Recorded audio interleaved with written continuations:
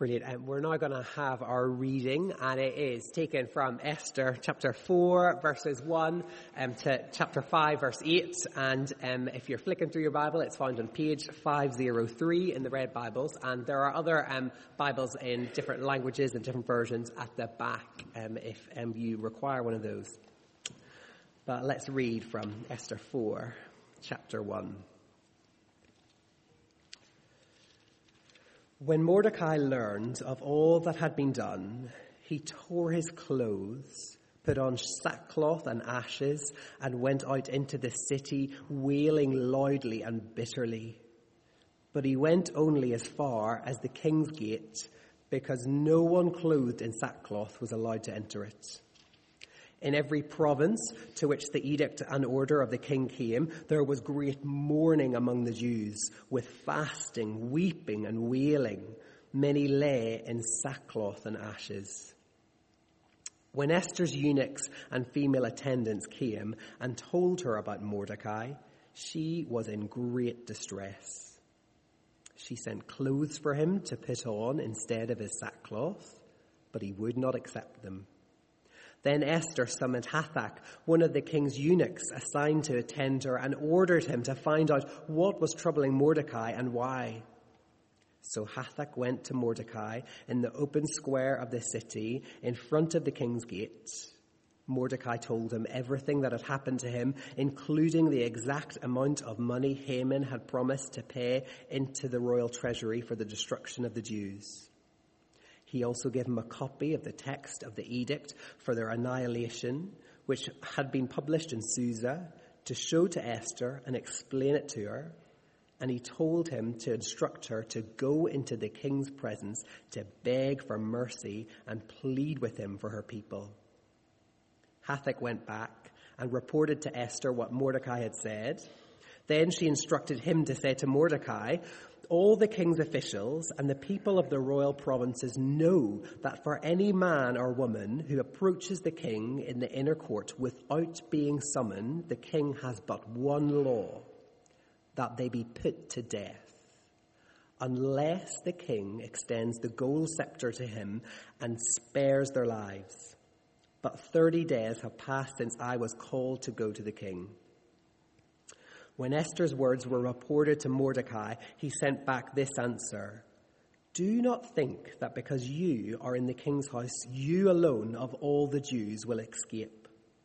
For if you remain silent at this time, relief and deliverance for the Jews will arise from another place, but you and your father's family will perish.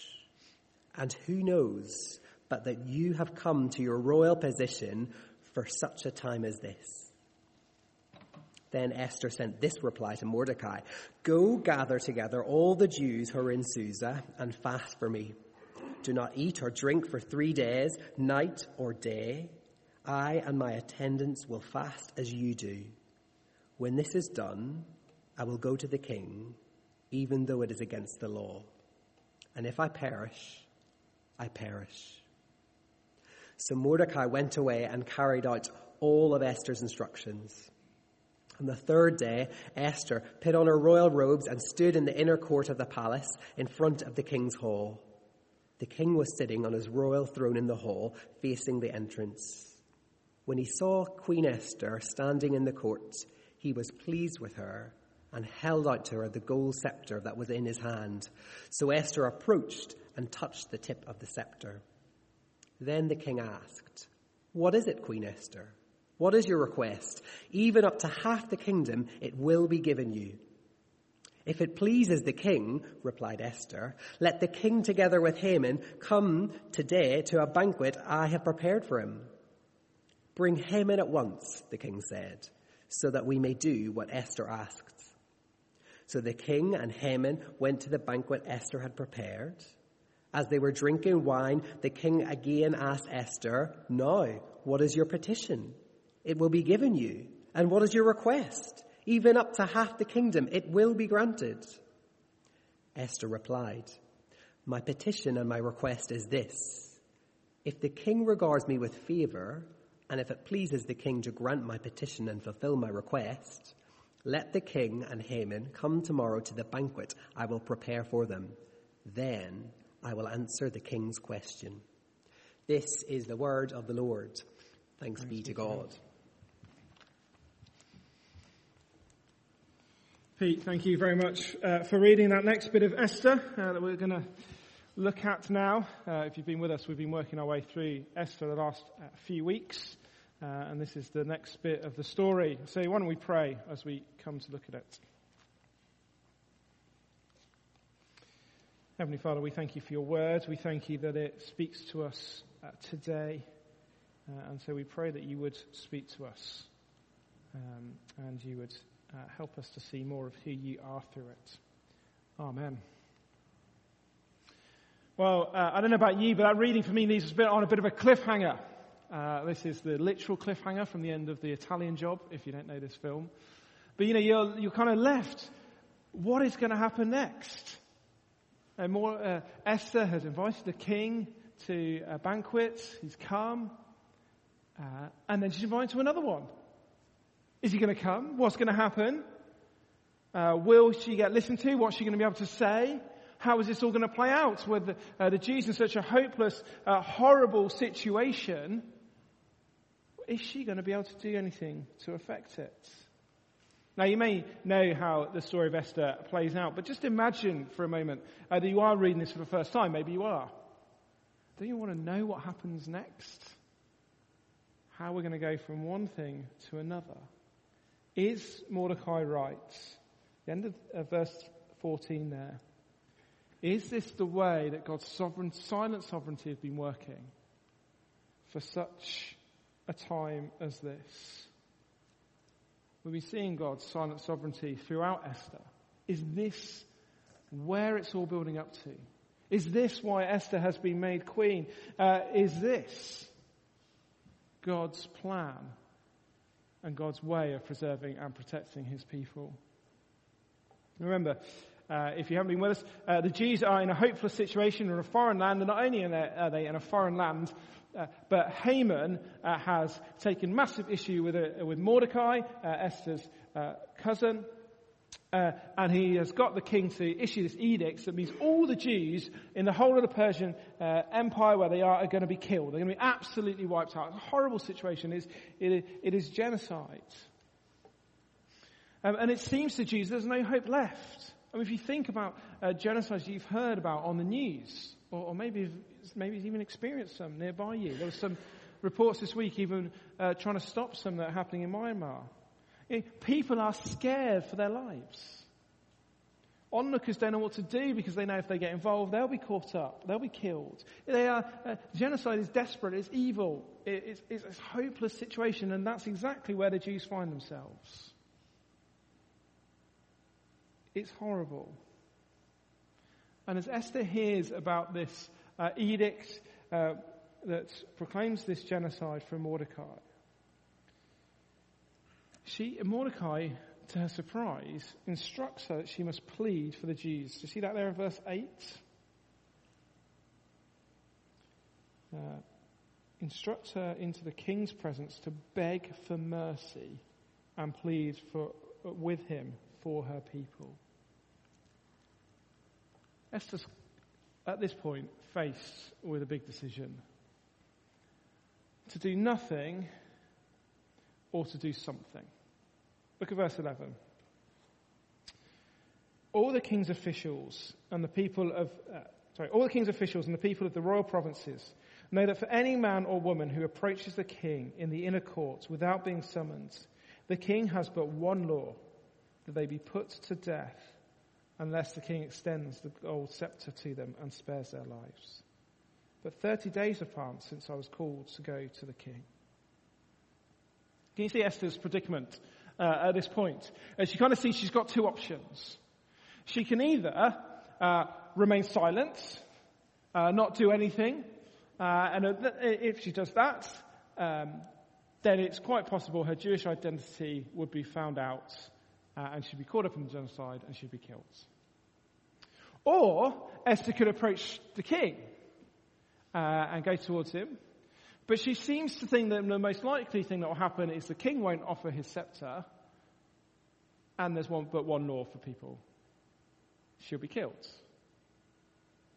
Whichever option as the way she looks at it, is potentially a fatal situation for her. So what's she going to do? Is she going to do nothing, or is she going to do something? Either way, she's potentially in trouble. Either way, we're left wondering, how's this going to play out? What is going to happen here? And as this message gets passed back to Mordecai through one of the eunuchs, Mordecai understands Esther's predicament. He hears what Esther has to say, but amazingly, he responds with this challenge to her. And it's a challenge that really, I think, demonstrates Mordecai's trust in God. Is it for such a time as this? Again at verse 14. For if you remain silent at this time, relief and deliverance for the Jews will arise from another place. But ye and your father's family will perish. And who knows but that you have to come to your royal position for such a time as this. See, Mordecai agrees. Esther, you have two options. See nothing or to do something. But he wants her to look beyond herself, to look to the people that she is part of, to see perhaps there's God's silent sovereignty at work. Because yes, she could do nothing. But Mordecai is convinced that if she does nothing, you are definitely going to die.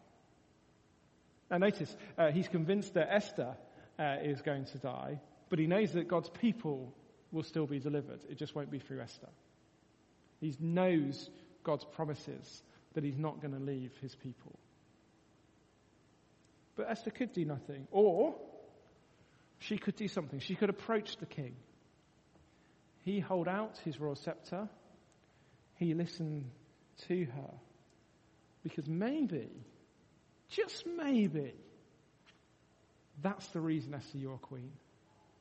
For such a time as this. Now, God's name is still not being mentioned. As we said each week, God's name is not mentioned throughout this book. And yet, how can you not get to this point and wonder, is this the way that God's silent sovereignty is working? Is this the way that God is going to preserve and protect his people? Maybe Esther is here for just a time as this. Now, Esther still needs to decide to do something. There is human responsibility as well as God's sovereignty at play. And although both options are still potentially fatal for her, one of the options also has the potential to save many people. And that's the option she goes for. Look at verse 16. Go gather together all the Jews who are in Susa and fast for me. Do not eat or drink for 3 days, night or day. I and my attendants will fast as you do. When this is done, I will go to the king, even though it's against the law. And if I perish, I perish. So she asked the Jews to fast for 3 days. She'll fast for 3 days with her attendants. It's interesting, isn't it? Her non-Jewish attendants are also going to be doing the fasting from her instruction. Maybe that's a sign of, again, of how she has lived within the palace. But she asked for this 3 days fasting. I think that gives the Jews 3 days to pray. And it gives Esther 3 days to pray and to plan. She's decided she's going to do something. What's she going to do? How's that going to work out? She doesn't rush into making a decision. She's measured, she's thoughtful, she's prayerful. She uses wisdom, she uses bravery. What is the thing that she is going to do? And after that time of praying and planning, she approaches the king. Approaches the king on behalf of the Jews. So not only just for her, she's willing to give her life for the sake of many. If I perish, I perish. Now, spoiler alert. I'm going to just jump us through a little bit. Esther's actions as we go through the story, they do save God's people. Esther is the one who has been raised up by God to preserve and protect God's people. Mordecai is right. This is why she is queen for such a time as this. And isn't that the way that God works throughout the Bible? He raises someone up when a situation seems completely hopeless. Again and again, God raises someone up for such a time as this. Think about it, if you know the Old Testament, Joseph. Okay. Morally messy situation, sold into slavery. And yet at the end of the story, he says to his brothers, you meant it to harm me. God was there for good. What about Moses? He had a morally messy situation. He murdered an Egyptian. He fled. But God brought him back and he left the people out of Egypt. What about King David? A morally messy situation. He committed adultery, and yet he was the greatest king for Israel, bringing a time of prosperity to them. Esther is in a morally messy situation. We've seen that already. But God raised her up for such a time as this. But for all those people, they only protected God's people for a while. What God's people really need, what we need, is someone who will fully and finally preserve and protect God's people forever. Someone who God raised up in a hopeless situation. Someone who would come at just the right time. Look at how Paul describes Jesus to the Romans. You see, at just the right time, when we were still powerless, Christ died for the ungodly. We were in a hopeless situation. That's what it says there. We were powerless. That means we're powerless to save ourselves. We were ungodly. We had no right to get near God and his eternal goodness. But into that hopeless situation of being lost, being dead in sin, God sent Jesus. What does it say? At just the right time. God sent someone at just the right time, another one who was willing to give his life for the sake of many. Jesus' death and resurrection. That's why we had an all-one service earlier where we were demonstrating this. Just the right time, clock. Jesus came. It's God's sovereignty. Jesus' death and resurrection was no accident. It was God's sovereignty to save and protect God's people, not just for a short time, but forever, fully and finally. So there are no accidents with God. I hope we've seen that as we go through the story of Esther. There are no accidents with God. He put Esther in the royal place, in that morally messy situation, but he put her there, part of his plan for such a time as this, to preserve and protect his people. He sent Jesus into the hopeless situation of the world lost in sin at just the right time to preserve and protect his people forever, finally. There's no accidents. And so we're kind of left with the question, maybe he's put you here now for such a time as this. There's no accidents. There are times when we look at people around us and they seem like they're in hopeless situations. Whether it's that friend who is crying and you just don't know why. Whether it's that person you know who's just lost a loved one. Maybe it's the colleague at work who's just lost their job. Maybe it's the person who's battling the depths of depression. And we look at those situations, we often don't know what to say, we don't know what to do. They're horrible situations. They seem hopeless. If you're going through one now, it is difficult. We all know that. It's horrible, it's hopeless. Although I hope the story of Esther shows us that none of those situations are completely hopeless. Even the hopeless situation that Esther and the Jews found themselves in, God can use. And if you know someone going through one of those horrible, seemingly hopeless situations, we've got a decision to make. We can either do nothing, or we can do something. Now, there may be times where it is wise to do nothing. But I wonder if too often that's just our default. We don't know what to say. We don't know what to do. We kind of think, oh, the person doesn't want me around at this time. I'll just get in the way, or I'll just ignore what's going on. It'll all sort itself out in a time. But actually, maybe we need to be more willing to think a little bit more like Esther.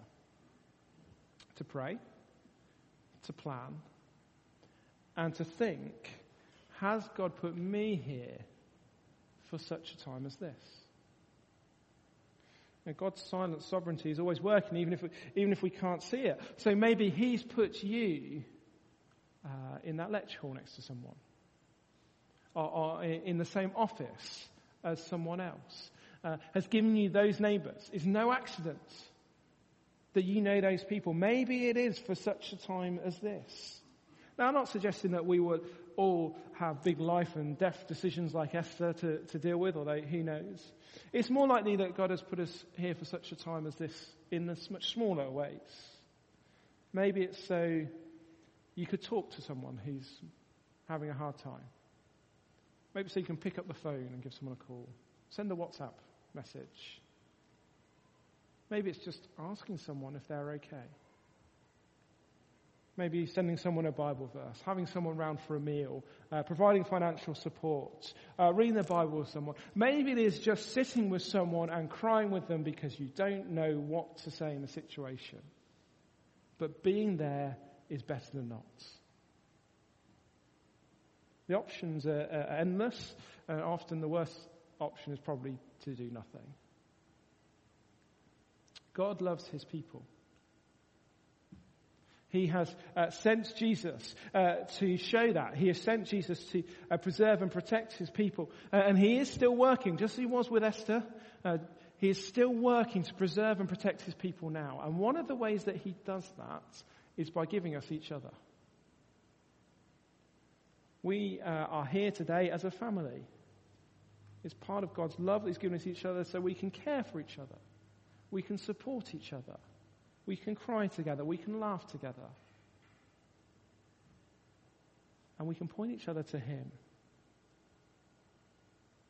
There's a whole host of situations where this could become true. As you're sitting there today, maybe something has been brought to your mind where you think of, I remember someone who was there for me for such a time as this. Or perhaps you're sitting there thinking, maybe there was someone I could do this for this week. What I'm going to get us to do just for a few minutes is to talk about those two things with people nearby.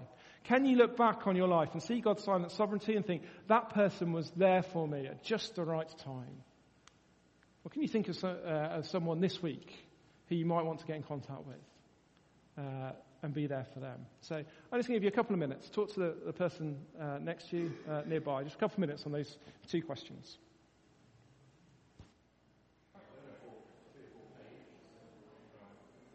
I'm going to interrupt those conversations. It's great to hear that buzz of people talking about these things. You don't have to stop. You can carry on afterwards talking about them. I don't know what you've chatted about. I mean, as I was thinking about this, when I look back, I can think of times where we've moved a house to a new city.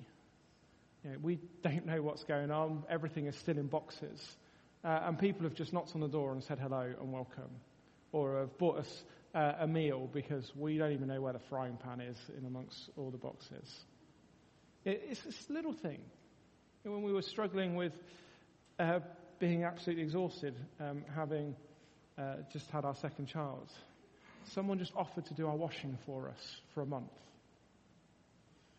In many ways it's so small, and yet it was so helpful for us at that time. Just one less thing to think about. You've got to get over the, people doing your washing for you. But, do you see, it doesn't have to be a big thing. God may have put you here, even this week, even someone you've just thought about, for such a time as this. He sent Jesus at just the right time. He showed that he will preserve and protect his people. Even when it seems like his name is never mentioned, he is still sovereignly doing that. Shall we pray?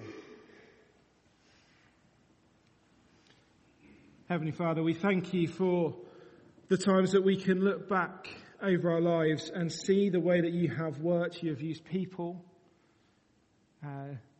at just the right time for us. And Lord, thank you that you ultimately show that in the Lord Jesus. That when we were in the hopeless situation of being lost and dead in sin, that you saved him. You brought him to save us, to die on that cross at just the right time, so that we would be preserved and protected forever. Lord, thank you that if we are Christians here today, that is true for us, and nothing can separate us from your love that's in Christ Jesus.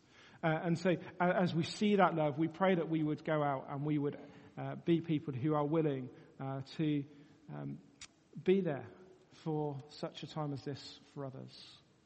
Maybe to speak your truth in, maybe just to sit there and cry with them, maybe to join in with their celebration and their joy, whatever it is. Or may we be willing to be used by you in that way. Amen. We are going to sing a song that flows right from that actually in God's silent sovereignty, what we've been seeing through Esther, that he will preserve and protect his people because he will hold us fast.